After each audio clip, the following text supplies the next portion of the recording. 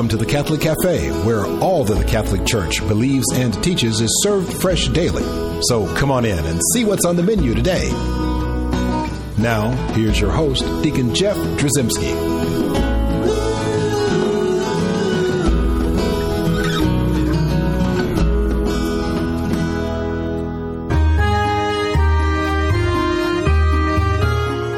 Greetings and welcome to the Catholic Cafe. I'm Deacon Jeff, sitting in the luxurious corner booth of the Catholic Cafe, made ever more luxurious by the fact that we're in Lourdes, France, which is a wonderful place to be. It's a great break from Memphis. That's exactly right. So we love being here in the Catholic Cafe's luxurious corner booth, and we also love our guest today. That's right. We have a great guest. It's Jim Gonsalves. Gonsalves. Is that Spanish? Americanized Portuguese. Americanized Portuguese. Now, Jim, you're from Park City, Utah. Correct. And you've got quite a story to tell. You are one of the pilgrims here in Lourdes, and you're what is lovingly referred to as a malade. Correct. What is a malade? Maladies, people Right. with infections, people with diseases, people with chronic illness, injuries, substance abuse problems, depression. Could be a lot of things. As a malade, you come to this place known for healing.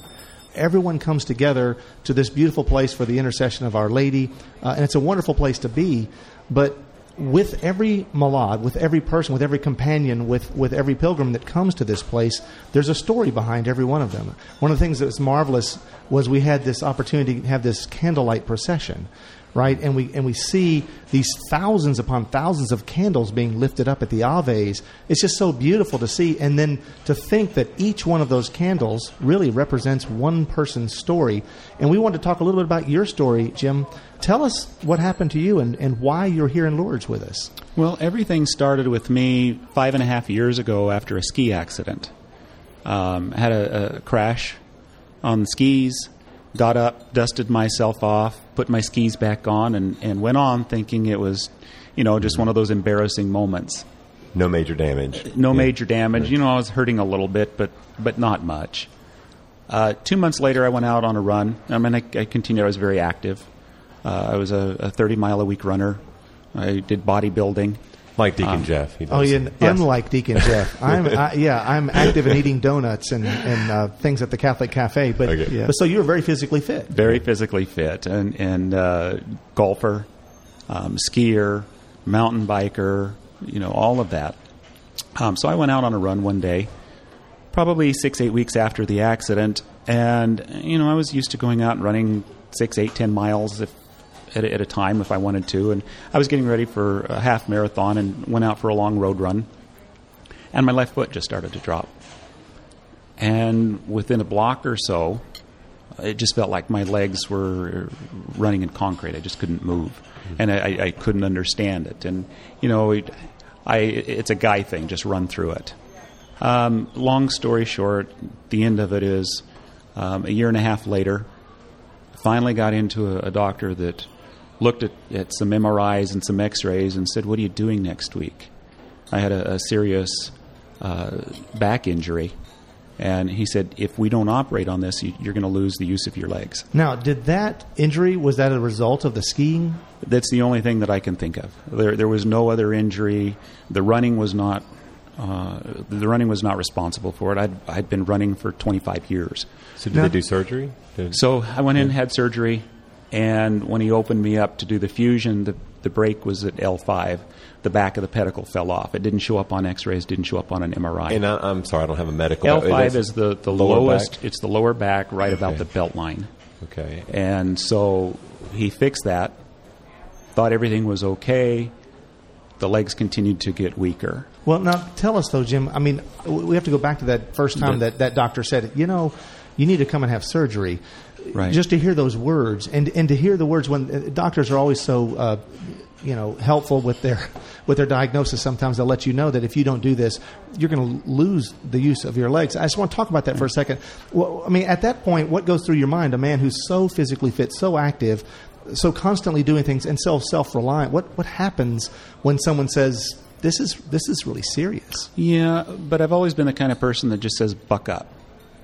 Yeah, it is this way. You don't like it, but you just buck up, get it done, get it fixed, get on with life. And so it didn't scare me. The thought of not fixing it was much scarier.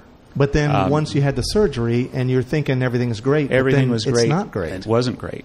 Within a month or two, I was using a cane. And the legs kept getting worse, and I kept thinking back to that, buck up, just work through it. And they were telling me, oh, you're just going too hard on your physical therapy. Back off. You're trying to get back into it too quickly. 6 months later, they're even worse. Now I'm in hand crutches, or forearm crutches as they call them. So he didn't know what to do. He saw that I went back in for some more MRIs, and they saw a herniation at T6. The level T6, T7 is between the shoulder blades. So some more neck problems? It's up between the shoulder blades, okay. That controls from your chest down. Saw the herniation, but he looked at it and thought, oh, it's nothing. That's not what your problem is. He sent me off to a neurologist at the University of Utah Hospital. He came in, did one 45-minute EMG exam, said, you have ALS. Now, we got to stop there, because you say those words and now you say them casually, right? But when you're hearing those words from a doctor, that had to be devastating. It's a cold bucket of water in the face. And to make matters worse, he left the door open to the exam room, walked out into the hallway, and started joking around with the nurse about their football pool that week. And he had just given me a diagnosis of an absolute cruel disease. I mean, it's not something that you just die from. It's a horrifying disease of being trapped in a body that everything that's going on. Your mind is there. It's your body that does. Oh, I know, and it's horrible. Gruesome. In fact, our guest co-host here, Robert Hutton, good friend of mine, and Robert, I know that you shared some of that same feeling. I had the same thing, and actually it's hard for me to talk about this without getting emotional, because I was actually at an Order of Malta event, and I was having problems where my muscles were getting weak and they were wasting away. And I had to go get the test, and I got the call from the doctors that I needed to come in because they thought that I had ALS. And I remember calling Deacon Jeff, who's also a good friend other than being a co-host, because I have 4 children. And just the thought of that disease and the thought of dying and just becoming so helpless. And as a lawyer, Deacon Jeff, I'm so used to being in charge, to taking control of things, to planning everything out and to running things. And to realize that I was probably going to be put in a position of total helplessness to where I couldn't work, or I didn't think I could work, I couldn't love my family, then I wouldn't be here in a couple of years, and how's my wife going to support the kids? It's a real, like you said, a bucket of water doesn't even describe it. It's just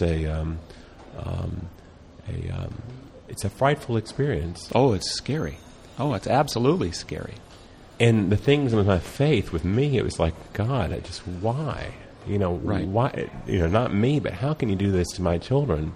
Was the first sort of thought. And I'm a person that's been a Catholic my whole life. But at the end, 2 things. I didn't have ALS. I ultimately had a problem in my neck where I had surgery that stopped the progression of the muscle atrophy.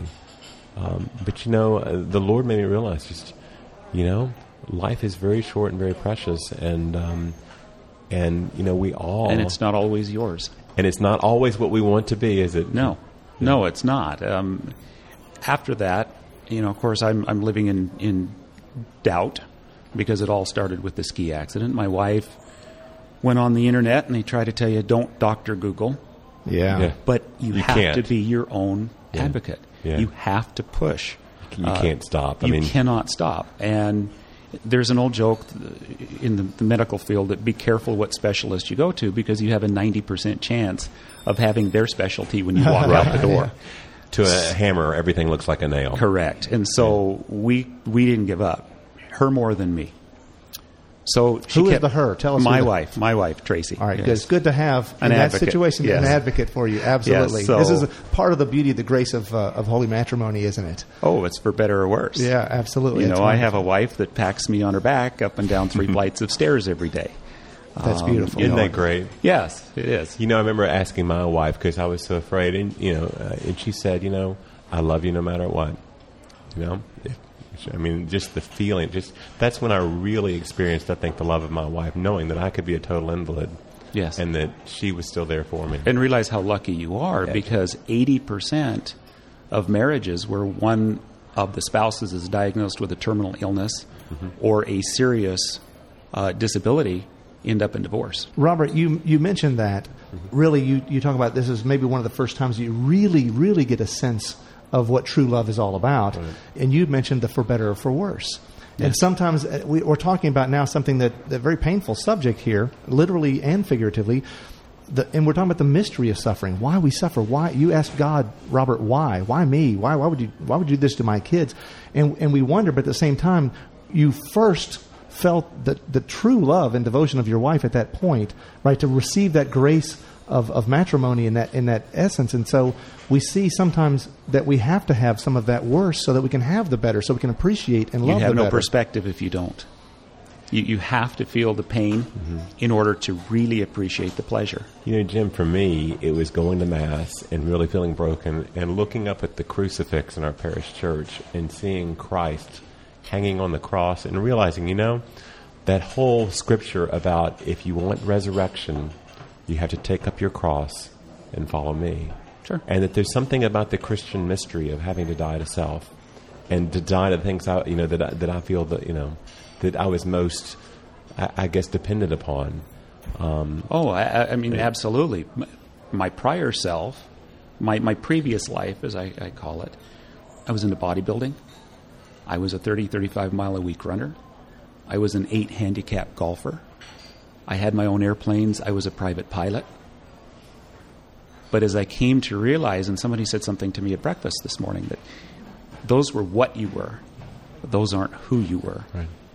And now it took, and I honestly, I had the vanity because of all those things. Yeah, I admit I was vain.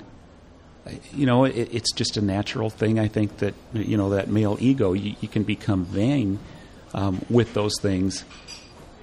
And having those taken away, you realize who you are. And there's an old saying that I picked up from someone one day that says, adversity doesn't build character, it reveals it. Amen. That's beautiful. It's a wonderful thought. And we're going to talk more about that when we come back and talk about, let's get further into the story and find out, what's become of you at this point. Where are you now, and how did you get where you are today, and how long has all this taken place? We're going to do that when we come back, take a short break. Before we do that, we want to remind everyone at home that we have a wonderful website, www.thecatholiccafe.com. Also, we have an opportunity that you would email me. I'd love to hear from you, Deacon Jeff at thecatholiccafe.com. And so with that, we'll be right back.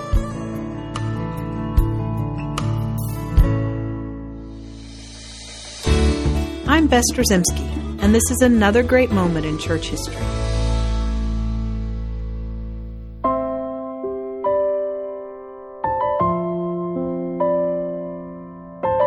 Many non-Catholics who visit a Catholic church to attend a funeral or wedding are curious about some of the gestures made by the faithful during worship, including crossing themselves and genuflecting.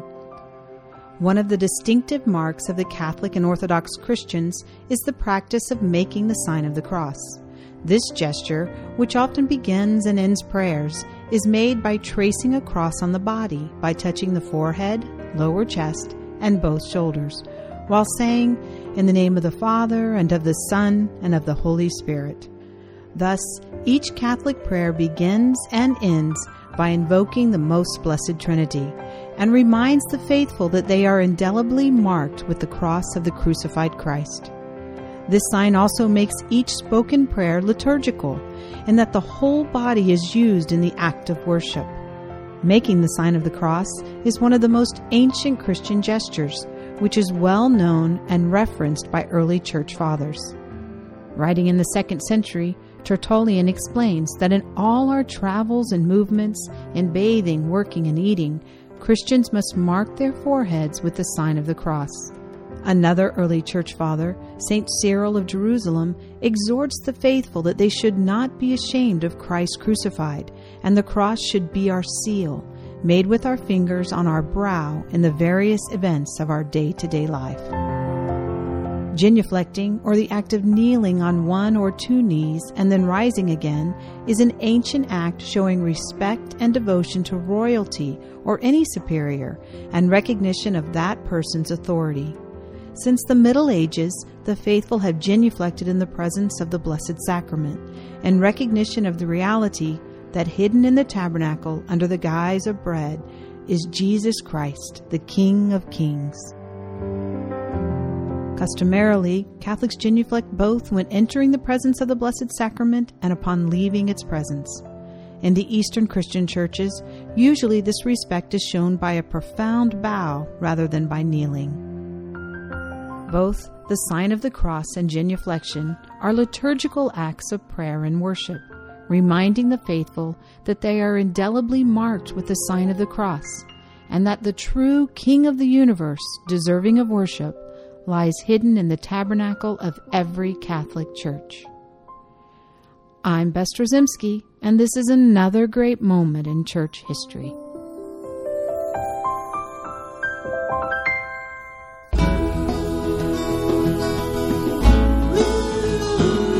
Welcome back to the Catholic Cafe.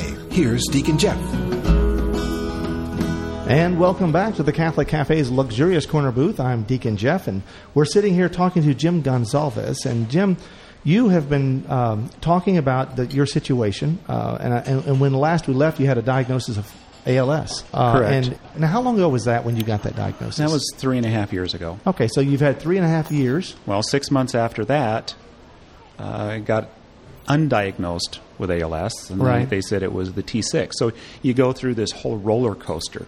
I have it, I don't have it. I have it, I don't have it. They're basically slapping your feelings around. They're slapping here at your this point. feelings around, yeah, and you have the highs and the lows. And still you're deteriorating in terms of your ability to function? Correct. So I had the T6 herniation operated on immediately after the neurosurgeon saw it and saw that how large that it was, and they said, oh, this is what your problem is. It was probably another year after that. I mean, it was immediately after the surgery that I lost a lot of strength, upper body strength. But it was about a year after that the hands and the arms started to go as well. We're still not fully convinced that it is ALS. Doctors have said it's ALS. It looks like ALS. It presents itself as ALS. But I'm not giving up. And I'm not going to roll over and say, oh, my life is over. I have ALS. Doctors say I have. You've got a sense of hope here. And I see you, and you seem to have a pleasant demeanor. I mean, you seem to be... Yeah. I will not say that I would ever understand the total impact this has had on your life, because I haven't experienced that. But I can sense that you've reconciled yourself to this wherever it's taking you. You don't get up. You get up every day and live. You give us this day our daily bread. Don't worry about tomorrow. Worry about today. What is today? It's sun shining, a little bit of rain outside. Enjoy the day. Your life isn't over. You might have a shorter time frame than most other people, but you're still living. You still have life to live. You still have a purpose in life. You can still give life to people. What are some of the things you're doing now? Because before you were very active, and right, you were doing all the piloting and the whatnot. But you're still an active person now, though, aren't you? Still an active person. I've been a music minister in the Catholic Church for 34 years, starting clear back when I was in high school. I'm still a music minister. I've been doing the music for a teen mass in our local parish now for about 14 years. In terms of singing, because you can't play singing, I used to play guitar. Okay. I can't sing anymore. I mean, I can't play guitar anymore, but I can still sing. My voice is still, if not better than it's ever been.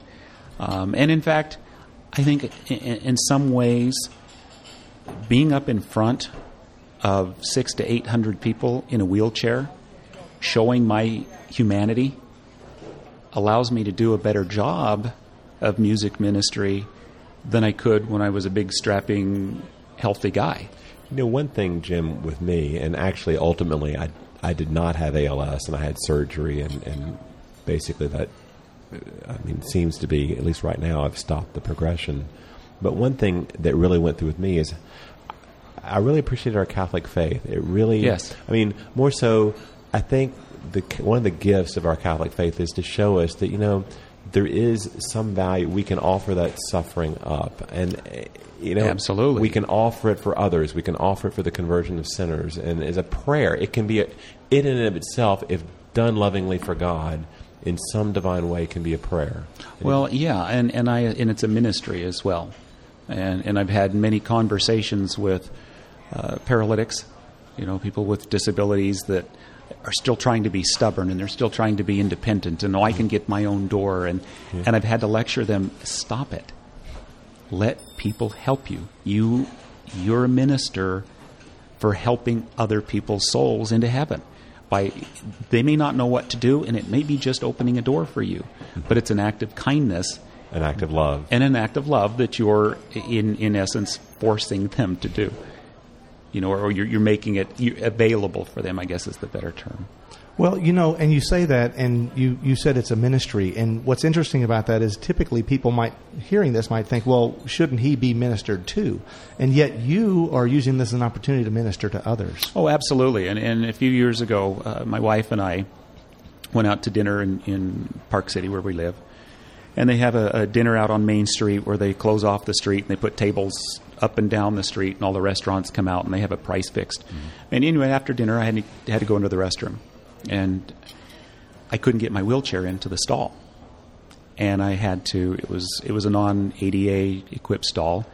And so I had to get out of my wheelchair, and the wheelchair was in the doorway, and I had to do my business in the doorway with people coming in. And I said, and I'm looking at the situation and realized that a 2-minute fix could turn a non-ADA stall into a private stall for a lot of people. So I called up the city manager, and I started to explain the situation. He got very apologetic. He says, well, I'm sorry. It's grandfathered in.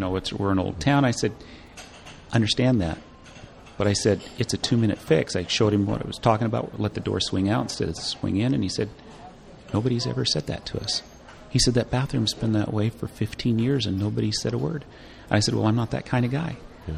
I said, let's take some time. I said, I'm willing to take what some would look as a tragedy.